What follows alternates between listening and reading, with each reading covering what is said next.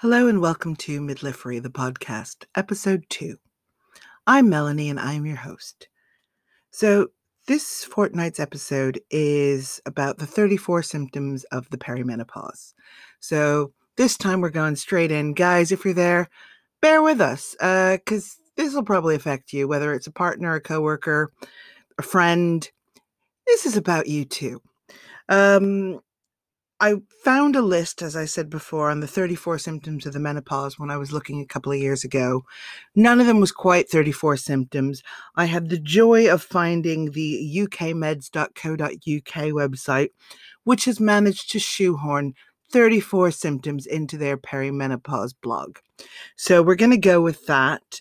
I'm going to start with the symptoms that I'm not so au fait with, and then head into the ones that cause me a regular dose of heck. So we'll start with hot flushes.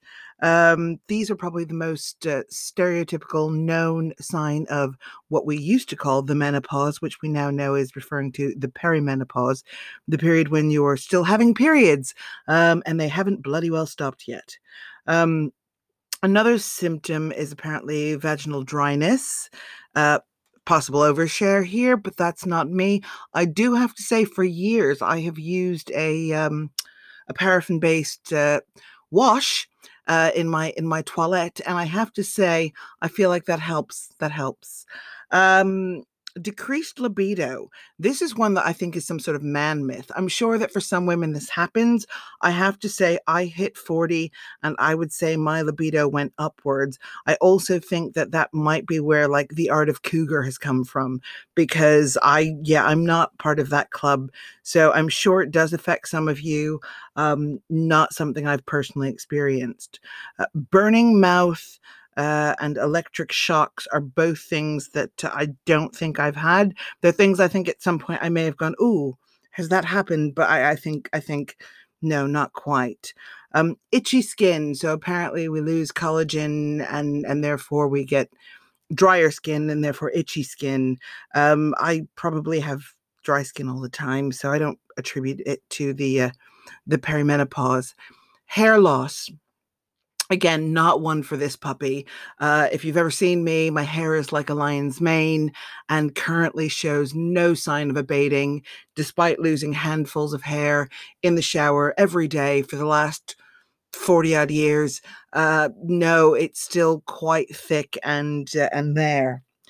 Dizzy spells. Dizzy spells is something I may have had the odd dalliance with, but it's not something that I can sit there and say is a major symptom or issue for me.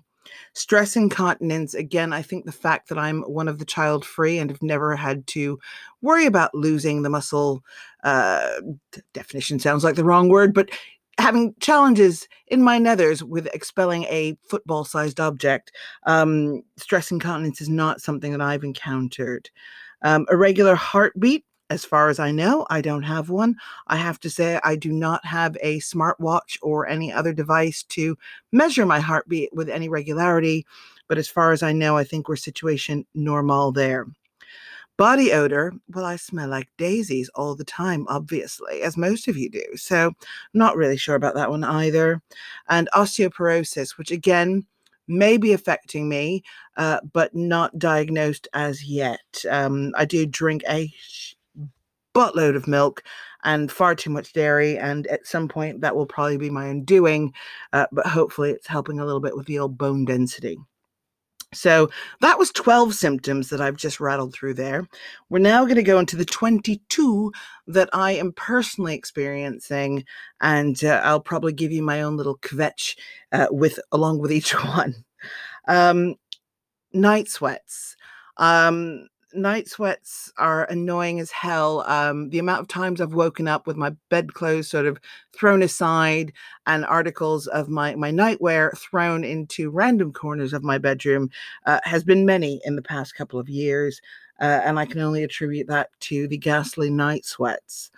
Irregular periods are definitely on the top of my gripe list, mostly because I've had the fortune of being pretty regular for most of my sort of adulthood.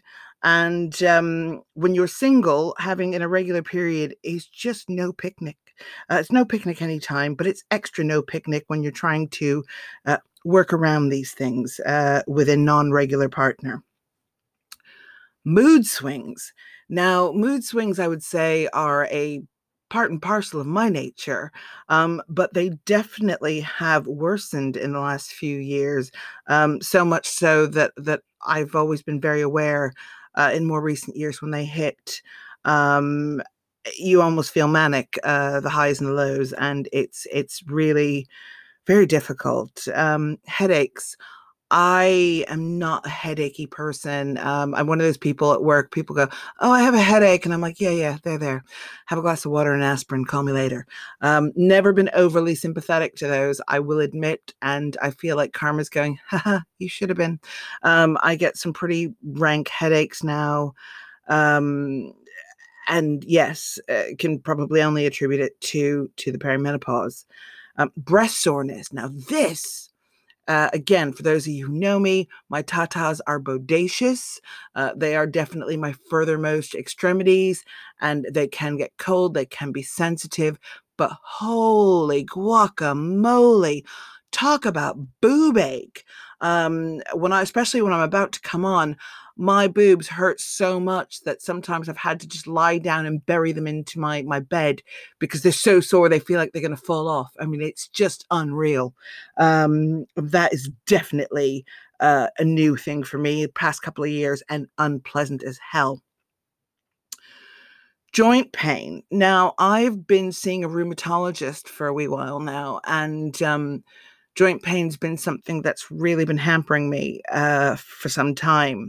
And whilst there are a couple of other things it may be, I keep getting tested, x-rayed, poked, prodded, etc., and being told that nothing is wrong with me.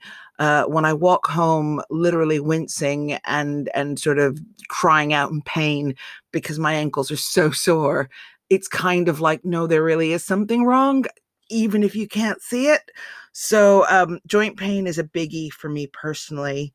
Digestive problems is one of those ones that my digestive system is delicate at the best of times. So yes, it's arguably exacerbated during the perimenopause, but something definitely aware of. Muscle tension. I've had the most horrific cramps in the past few years, which just kind of come out of nowhere sometimes, which is a real pain, literally and figuratively. And again, not sure where that comes from. It's just not pleasant. Gum problems. So I actually went to the dentist today and brought back my little disc of x-rays. And as he was rooting around in my mouth, he sort of said, "Oh, it's much better than I thought it would be." I was like, "Great, awesome." But I think the bottom line is that there are definitely some issues with my gums, and again, I'm going to blame this because I've upgraded to an Oral-B, and I use a round whizzy electric toothbrush these days. So I'm going to blame the perimenopause for the dentist's low-level fear of there being something very wrong with my gums, as opposed to just moderately wrong. Tingling extremities. So along with my incredibly sore boobies, tingling extremities, for a while I was going, am I having some sort of like old people thing? Because for those of you who know, I knit and I crochet, and I was having a real problem with my fingers, and especially, and I was like, oh my goodness, am I going to lose the use of my fingers? Tragedy. But apparently this is, and again, another symptom. So we'll see. It shall pass. It too shall pass. Fatigue. I don't know about you guys, but I used to be all party all the time. And to be fair, if I'm out and about and the drink is flowing and the people are chatting, I'm pretty much still all party all the time. But get me home, and sometimes I am in bed in my gym jams at 9:30. I don't tend to fall asleep till 10, 11, but I am ready for bed because I am knackered, cream crackered. And that's something new that I really don't like. So even when I've had enough sleep, I'm just bloody exhausted and really kind of hate it. Anxiety. I don't know about the rest of you, but whew, I mean, I think, again, I'm from New York. I'm Jewish. Neuroses and just generally being neurotic is part of my fabric. But in the last few years, wow, has that just lifted? Um, so yes, the anxiety levels have been high, irrational fears and worries and concerns, and it's just, yeah, it's like anxiety on steroids. Disrupted sleep is another one. This is where I said I think that ukmeds.co.uk has kind of shoehorned things a little bit, and we start getting there now. So, disrupted sleep to me is probably also very much linked to the night sweats and the discomfort I feel in sleep. But that's definitely something I'm experiencing, and probably also contributing to the fatigue. If I could sleep a night through, perhaps I would feel less knackered all the time. Um, Memory lapses and difficulty concentrating are two different line items or numbers here, but for me, sort of fall in the same boat. I've always had a pretty good memory and relied on that very much in my professional life. And one of the things about probably 3 or 4 years ago that I started noticing is I'd be in meetings and I just wasn't able to recall things. I wasn't as quick off the mark with figures and facts. And that was very, very undermining to me, probably contributed to my anxiety. Really difficult. So again, something that I can only sort of sit there and think either something else is severely wrong with me or this is part of my aging process. Um, Again, we've got two that we can nip into one. We've got weight gain and bloating. Um, I have never been a skinny mini. But what I have noticed is as I've gotten older, when I put weight on, where it sits and how difficult it is to shift have really changed. So I definitely have this horrible belly fat thing, which I don't like. I'm dealing with it, but I don't like it. Um, and this sense of bloating, which again I think can probably be linked back to those digestive problems. The next one on my list is the beginning of this journey for me. Brittle nails. So yes, the brittle nails was where I started this. And again, they've been a problem. I'm sort of putting all the nail treatments and keratin and goodness knows what else I can find. I think it's keratin. All the posh treatments I'm putting on my nails to try to get them back to full strength. But that's something else. Allergies, again, for anyone who knows me, hit me like a truck in probably my 41st year, where I went from being someone who could eat pretty much anything to someone who's got an allergy to all raw fruit and vegetables, most nuts, and it's sometimes really fun going out for dinner with me. That was a joke. It's sometimes a bloody nightmare. But yeah, that's really sucked. And I'm kind of hoping that it is this cycle thing and it will disappear and I will be able to eat salad again. I'm probably the only person on the planet who's just desperately excited about eating salad again one day. Um, Irritability is another one which comes also probably with the mood swings, possibly anxiety, but the irritability is something that I noticed again professionally. Having a bit of an impact on me as someone who's in a senior leadership role and now a public facing role. It's really difficult when you're so quick to trigger in that fashion, and it's really challenging, not entirely debilitating, but feels like it can be at times. And on that mental health front, the last two on my list are depression and panic disorder. Depression, if you already suffer from it, like so many of us do, it's just, again, that whole depression on steroids, and it's bloody hard. The lows are just so low sometimes. But I guess if you sort of keep perspective that it's something that's probably going to pass a bit like a storm cloud, because this is hormonal. This isn't just about being blue or some chemicals permanently being in a certain state. It is something that's a challenge. And then panic disorder for me sits very nicely with the whole anxiety piece. And I have never been as panicked as I have been again in the last probably 3 or 4 years. So really a little bit scary if you're not kind of researching yourself and trying to figure out what's going on with you and you're just responding to these things happening. I know I've spent a lot of the last 4 years or so being pretty scared, and then Googling, sometimes getting more scared and then less scared. But I think that's something else to think about.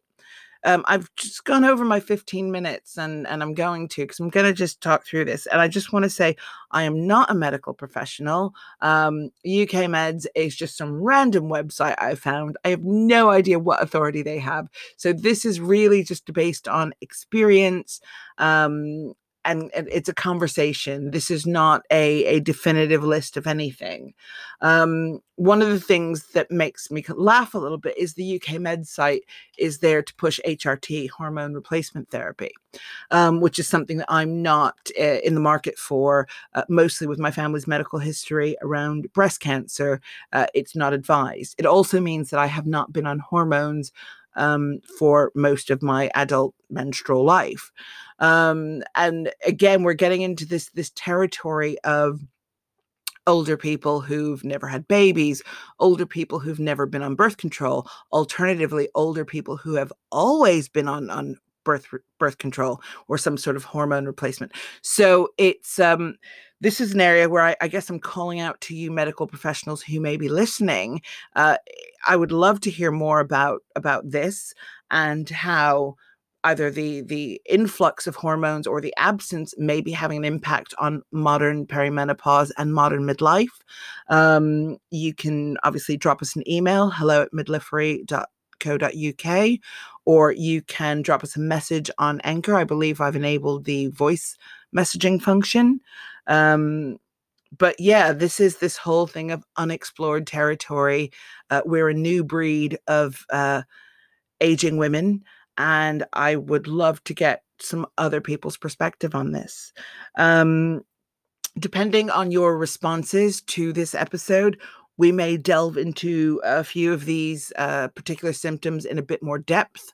I've had some feedback from some listeners on topics that they would like us to cover. HRT is one of them. Hysterectomies is another. There's a third one, which of course is not on the notes page I have open right now, but we'll get to that one as well.